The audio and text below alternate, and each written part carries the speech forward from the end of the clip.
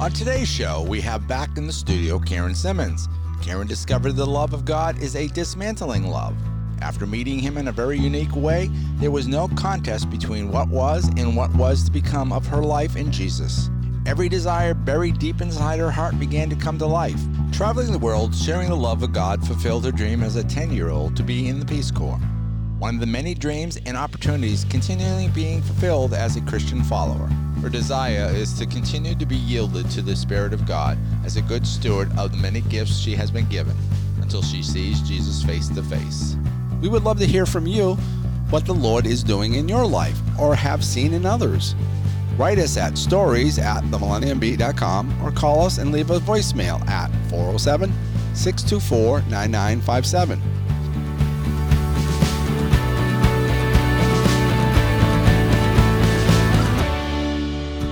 Welcome to the Millennium Beat Podcast, where we like to encourage the world one story at a time. Now get ready to hear stories from around the world that encourage and uplift you. Now to the show with your host, Kevin James. Hey everybody, this is Kevin James, and you are currently listening to the Millennium Beat. Thanks for joining us. Today we're going to have part 2 of an interview I did with Karen Simmons. Karen, thanks for coming back. Well, thanks again for having me back. I appreciate it. It's good to have you here, really it is. Last week we were talking about your life, basically from your birth up to pretty much the time that you gave the Lord your life, basically. Yeah. So let's pick up, let's do a little recap, tell a little quick story of your walk from that parent, and then we'll continue with your story. Okay. So I was born and raised in New York. Came from an interesting Catholic family, a little bit on the dysfunctional side, and made some choices throughout my early life. Got involved in drugs and alcohol and other things, and which eventually brought me to a place where I had, been running from God. I became a drug dealer in college, and that particular side profession followed me into my marriage, which I got married right after I finished my 2 years at Elizabeth Seton College in Yonkers, New York. And we moved to Brooklyn and then to Tarrytown.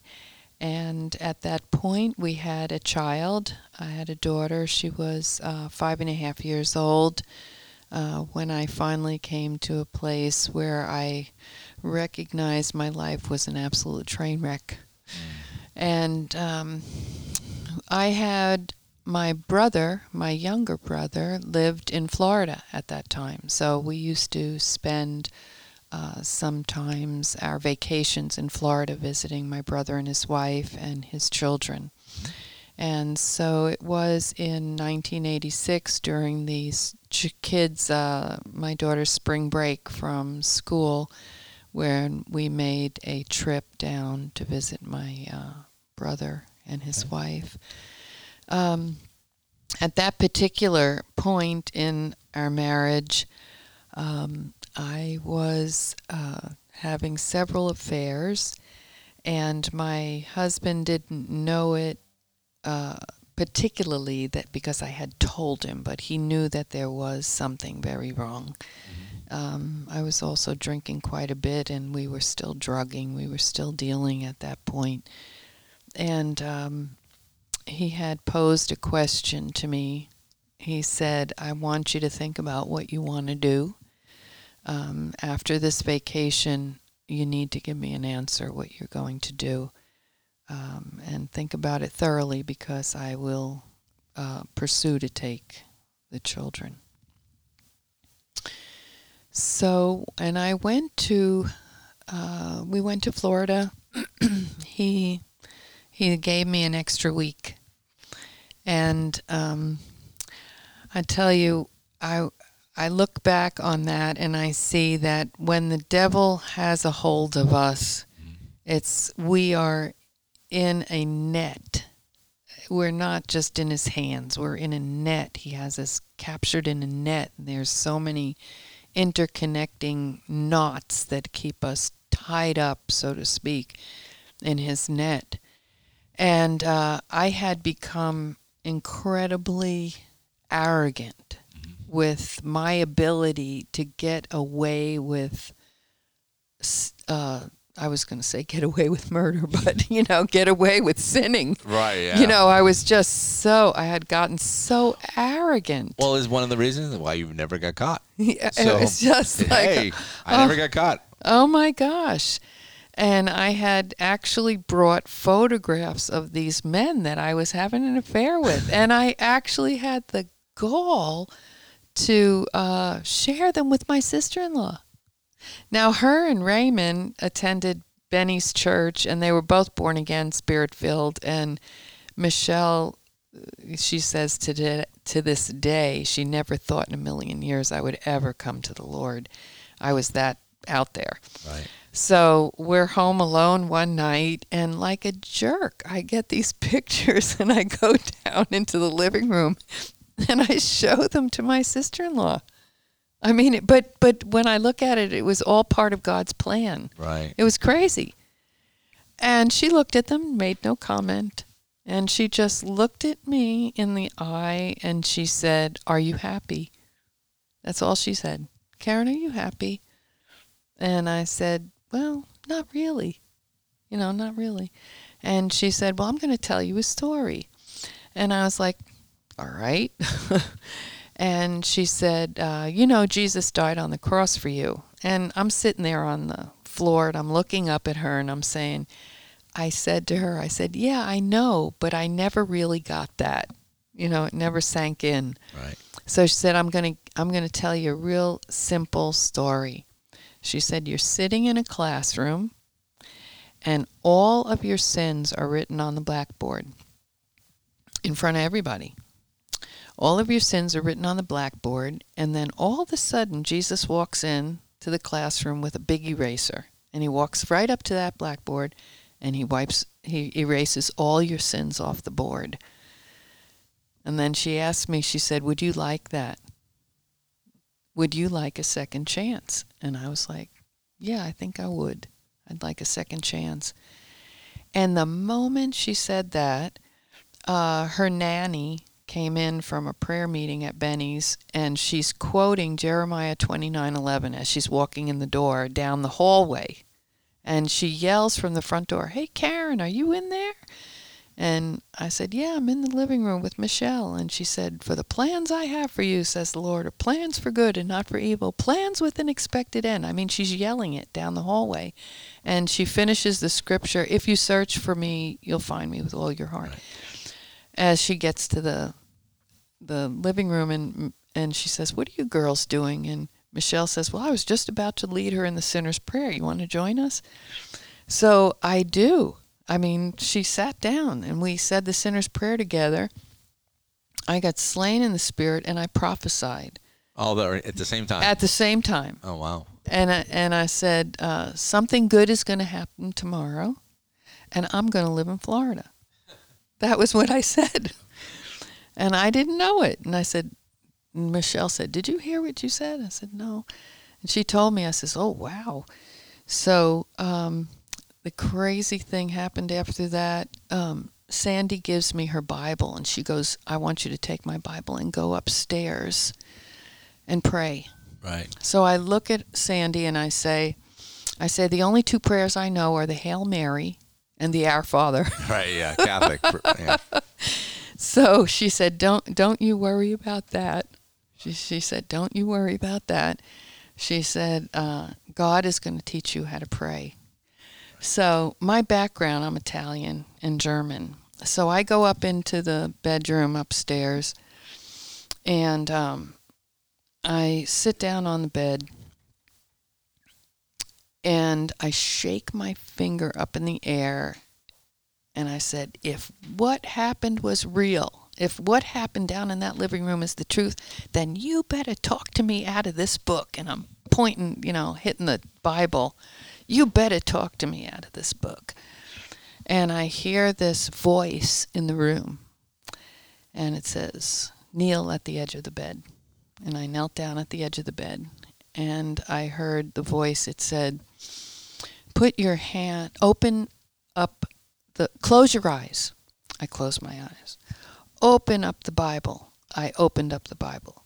Put your hands on the pages. I put my hands on the pages. Look down at your right thumb. I looked down at my right thumb. It was Isaiah 58, verses 9 and 10. Then shalt thou call, and the Lord shall answer. Thou shalt cry, and he shall say, Here I am. Oh, wow. When I lost it. I lost it because I heard it was out here. It wasn't in my head. It was out in the room. Oh, wow. And I looked up and I said, you have got me lock, stock, and barrel. You've got me. I didn't even know what the heck I was saying. I just heard my dad say that so many times when I was a kid, lock, stock, and barrel, whatever the heck it meant. But he had me lock, stock, and barrel from that point on. And he completely delivered me. Completely. In the living room, what ended up happening was I saw this picture. When I got slain in the spirit, I saw a picture of a black tornado coming out of the top of my head. And this knot, I had gotten raped when I was 10 years old by my uncle. And I had a knot under my rib cage from the time I was 10 till the time I was 32 when I gave my life to the Lord. And what I called was agita was gone. And I said, my agita is gone. And I felt completely clean. Wow. And it was quite amazing because I hadn't, at that time I was drinking and drugging and I had, affairs going on. And I was addicted to pornography. And what happened was, that experience up in the bedroom there. And then the next morning, I slept like a log. It was amazing. And the next morning, I woke up and I bring down my suitcase. And I asked Michelle, where's the garbage can? And she goes, what? What are you talking about? She said, how do you feel? I said, I feel 5'7" for the first time in my life. I said, where's your garbage can? And I emptied out my suitcase. I mean, my drugs, my alcohol, all these clothes that I had worn with other people and these magazines and all this crap. I just emptied out my suitcase. Wow. And that was the beginning of my story in the Lord. And he never stopped. I couldn't quite wrap my head around that I had heard a voice outside of my body or that I had seen that, I had that like vision of the tornado. And those things never stopped happening with me in that first, few months of my conversion. I had to go back to Tarrytown, but the cool thing was that on the plane going back to Tarrytown, my ex-husband, now he's my ex-husband, but at the time he said to me, I called him up. I said, Kenny, I got saved. And he says, no, you're a liar. I was because I was a liar. Right. He just knows your old nature. He knew my old nature. Yeah. But I told him what happened to me, and he said, well, I have to tell you something. He said, I was in the airplane. Now, he did not know the Lord at the time, but went on the ride back to New York. He heard a voice that said, if you want to save your marriage, you have to move to Florida. And so we made this decision. Okay, we're going to move to Florida. Right. So this was like craziness. We lived in a condo. This is like a miracle. We lived in a condo. We lived in it for 7 years. We bought it for, maybe $15,000, $17,000. And we sold it for $130,000. Wow. So we had so much cash. We were completely out of debt. We put $50,000 down on a house that my brother built for us here because he was a builder. Right. And we started a new life here in Florida. And we were involved with Benny Hinn's ministry for 7 years, before the Lord moved us on. But now, did he move you on before Benny moved, or was he still there when you moved? He was still there in Orlando. Okay. I've been to I actually was his office studio. I've been in that. Oh, yeah. Yeah, and I met his brother and his youth pastor and stuff like that because I used to work for TBN. Oh, okay. And, they came on the show, but yeah. So I know the church that Yeah, so we were there, and it was awesome. There was a guy there many years ago, John DeLacio. He was a prophet, and because I was having all these open visions and everything, and it wasn't very typical in that congregation, Right. and I was like, what is happening with me? And so they directed me to him, and I spent time talking to him, and that's when I started to learn more about the prophetic gift that God had given to me. And it was in that church in August 1987 when I got involved with children's ministry because, that was my thing in college. So I became very active in the nursery, the young kids, and then the ones that were like first, second grade. And I was the art director for a summer camp in August 1987. And that's when I actually met the Lord as Jehovah Nissi, the banner, which was the framework which framed out the rest of my life in the Lord, even unto this day. I'm still in ministry since then, in the same kind of ministry. But it was a supernatural encounter. I didn't expect it at all. I was just walking from my cabin, from where I was working to my cabin, and it was dark out. And I just heard a voice like I did that first night I met him. And he just said, Karen, stop. Don't take another step. So I just stopped right there in the road in the dark. And he said, do you trust me? And I said, yes, Lord, I trust you. And he said, the next step will change the rest of your life. The next step you take will change the rest of your life. And I said, okay. And I took a step forward, and all of a sudden I was like encased in this cylinder. It felt like I was encased in Jell-O. But I knew I had a direct line to heaven because I saw lightning going into the top of my head, and the lightning were scriptures. And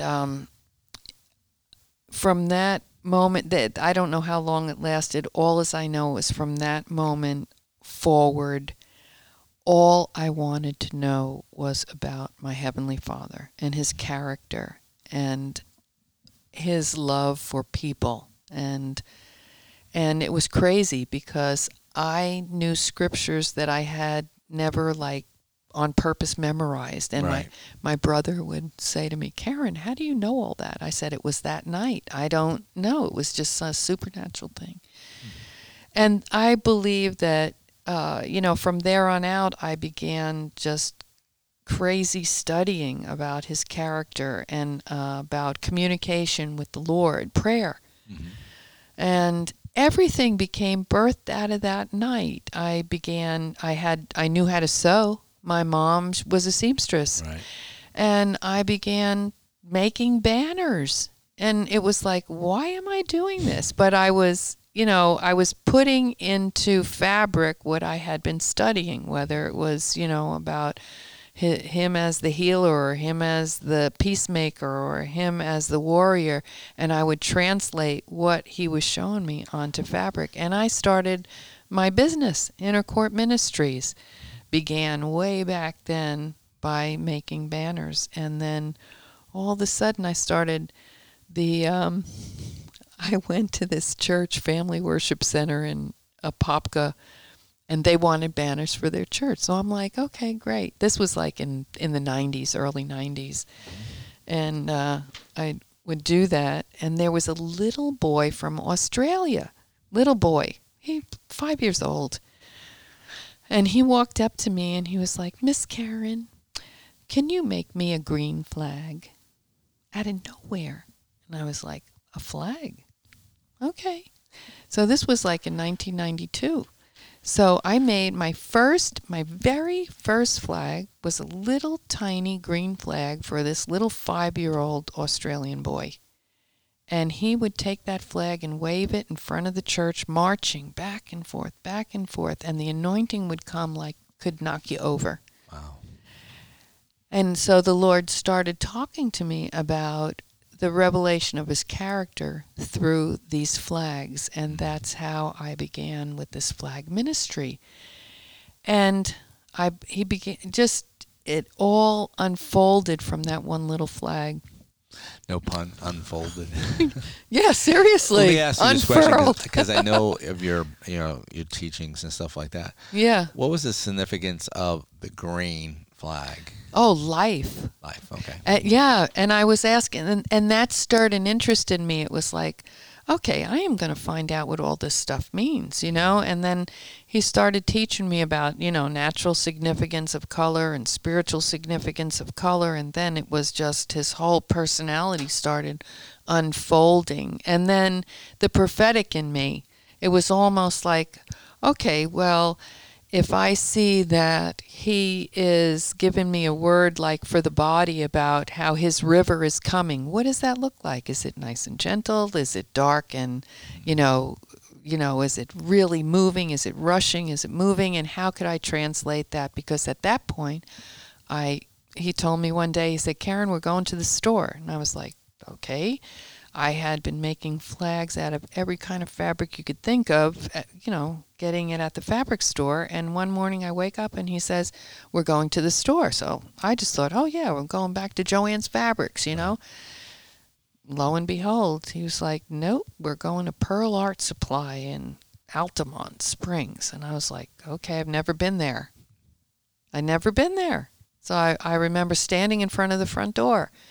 And he's like, okay, 35 steps forward. I mean, no joke. It was like, okay, I walked through the front door, 35 steps forward. Turn to your right, 18 steps. Da, da, da. I do what he said. I did exactly what he said. I ended up in the silk aisle with silk and silk dye. And I'm like, I've never done this before. And I was like, okay.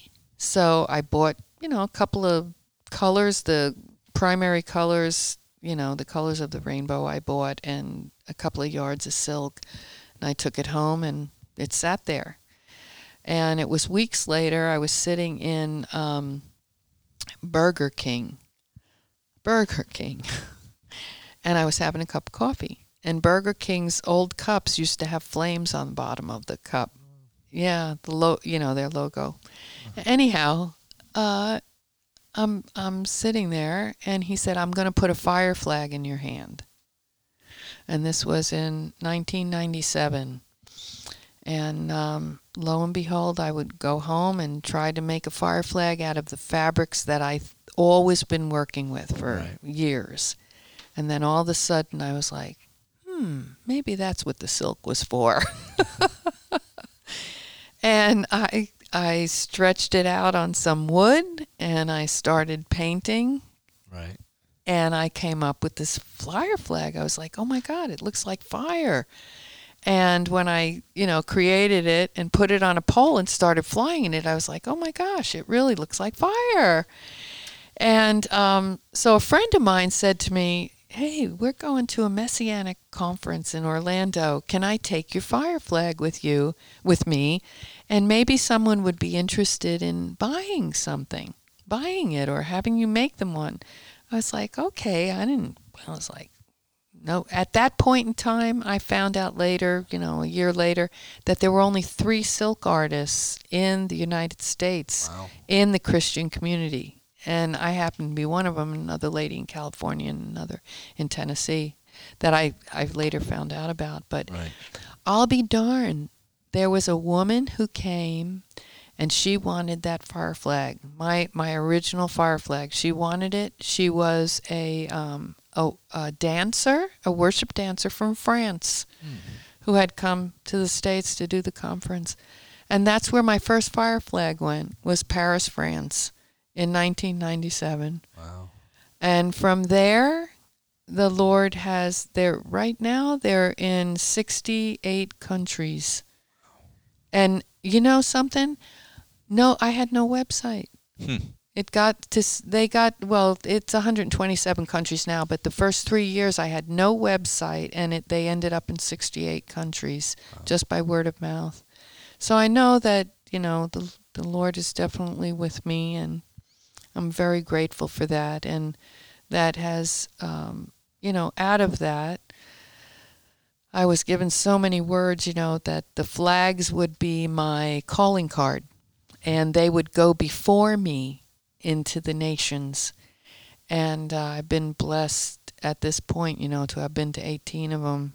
And in some countries, oh my gosh, the crazy thing is I would walk into like a church to teach on worship or to teach on the banner ministry, and there'd be a flag of mine in the congregation. It was like mind-blowing that it was just mind-blowing that those kinds of things would happen.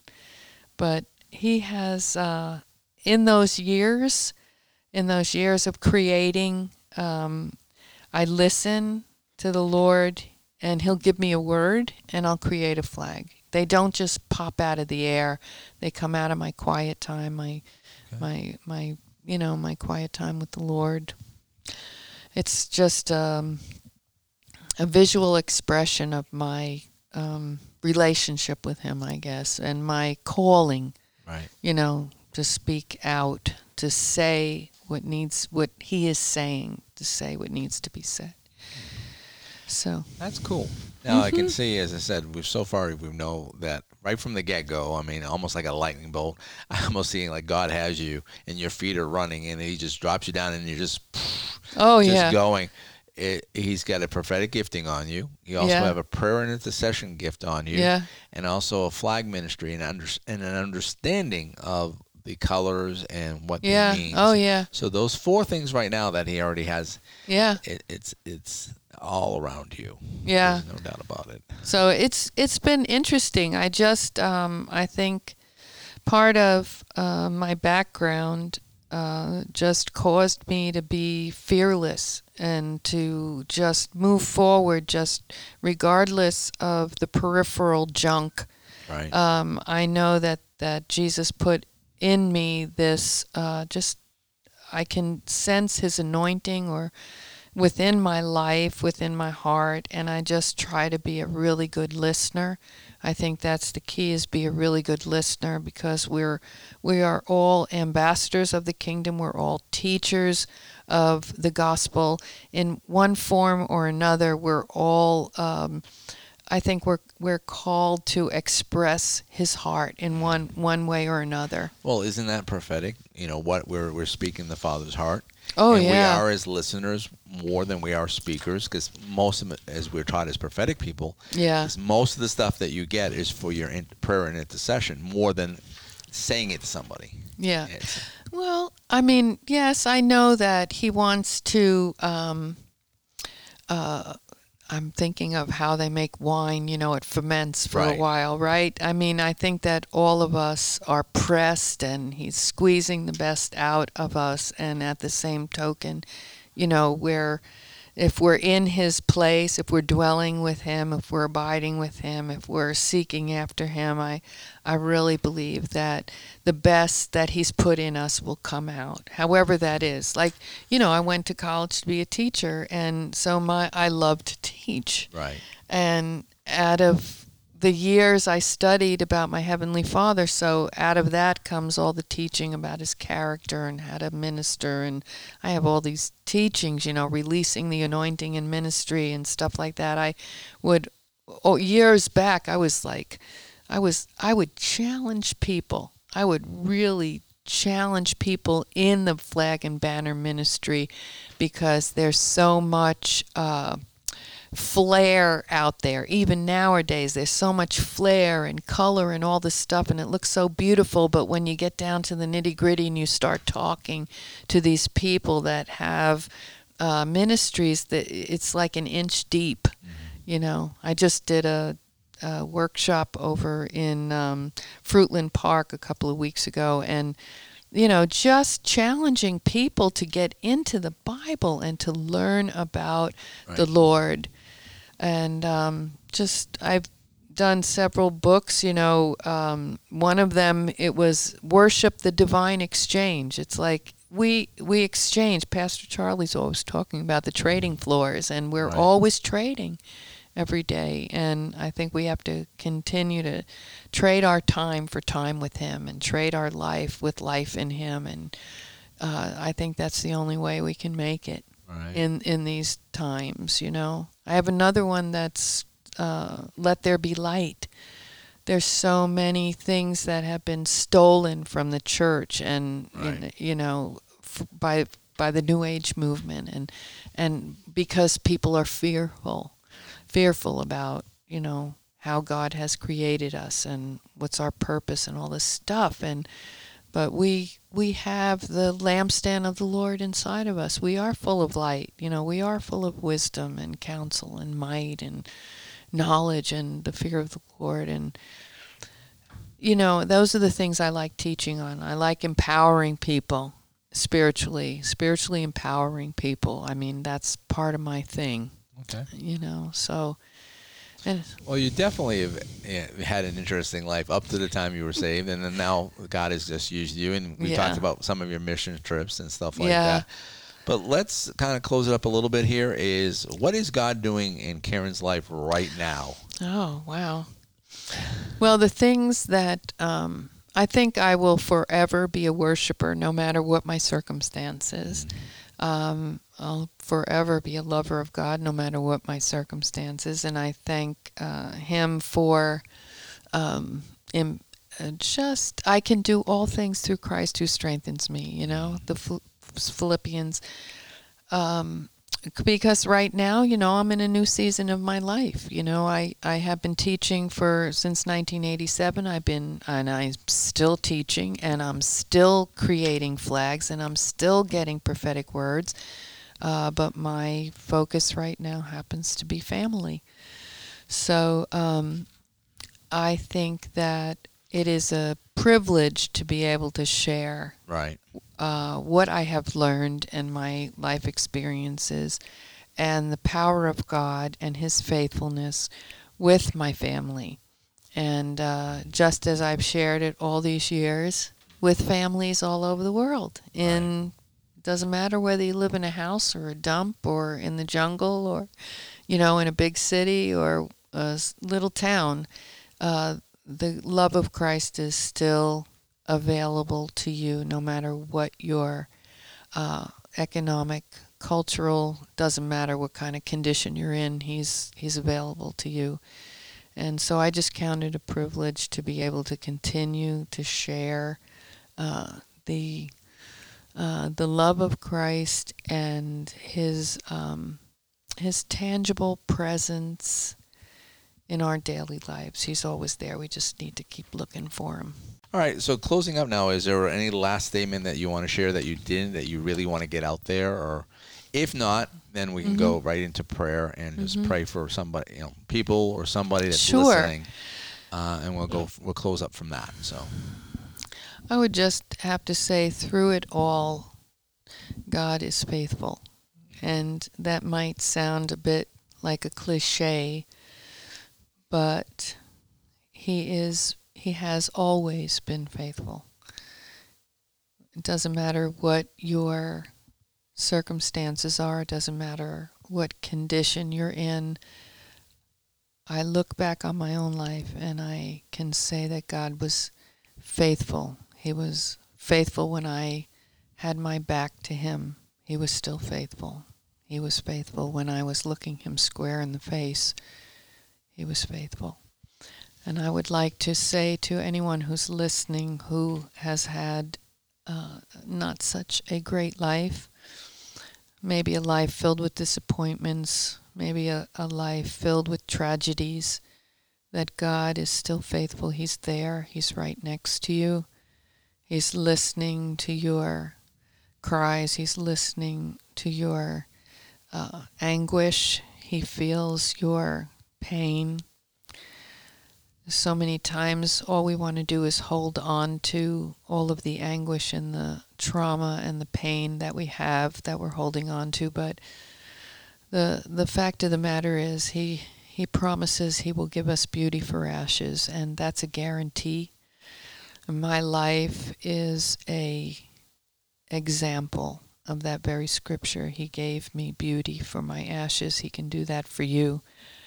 And I would just pray that your heart would turn towards the one that loves you and allow Him to just embrace you and take you into a place of peace where you can breathe and rest and become everything the Lord has desired for you to be in this world, in this life.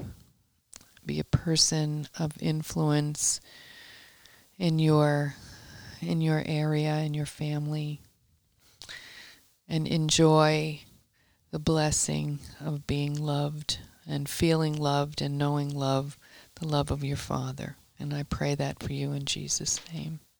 Amen. Amen. Well, everybody, this is the Millennium Beat. This is your host, Kevin James. We've been talking to Karen Simmons. Karen, thank you very much for joining us. You're very welcome. I'm happy to have been here. All right, everybody, tune in next week for more of the Millennium Beat. Thanks for joining. Thanks for tuning in today to the Millennium Beat podcast. I hope you heard something that was encouraging to you. We'd like to hear from you with your story, so write us at stories@themillenniumbeat.com or give us a call at 407-624-9957 and leave us a voicemail. You may also find us on social media, Facebook, Twitter, Instagram, and we have a YouTube channel. Please like us and share us with your friends. You may also go to our website at themillenniumbeat.com and you'll find our podcast and our YouTube video. You also may find a calendar there with past and future guests and dates and times. Plus, another way for you to contact us with your stories or questions. This has been a Millennium Beat LLC production, copyright 2020. Views and opinions of the guests are not always the views and opinions of the Millennium Beat LLC. You've been listening to the Millennium Beat with your host, Kevin James. I'm going to give you a little snippet of a show called Family Matters with your host, Paul Kindle. If you want to hear more shows like that, go to KindleFamilyNetwork.com. Once again, I'd like to thank Paul Kindle for the use of his show. Welcome to Family Matters, a daily look inside the real world of parents and their children. I'm your host, Paul Kindle.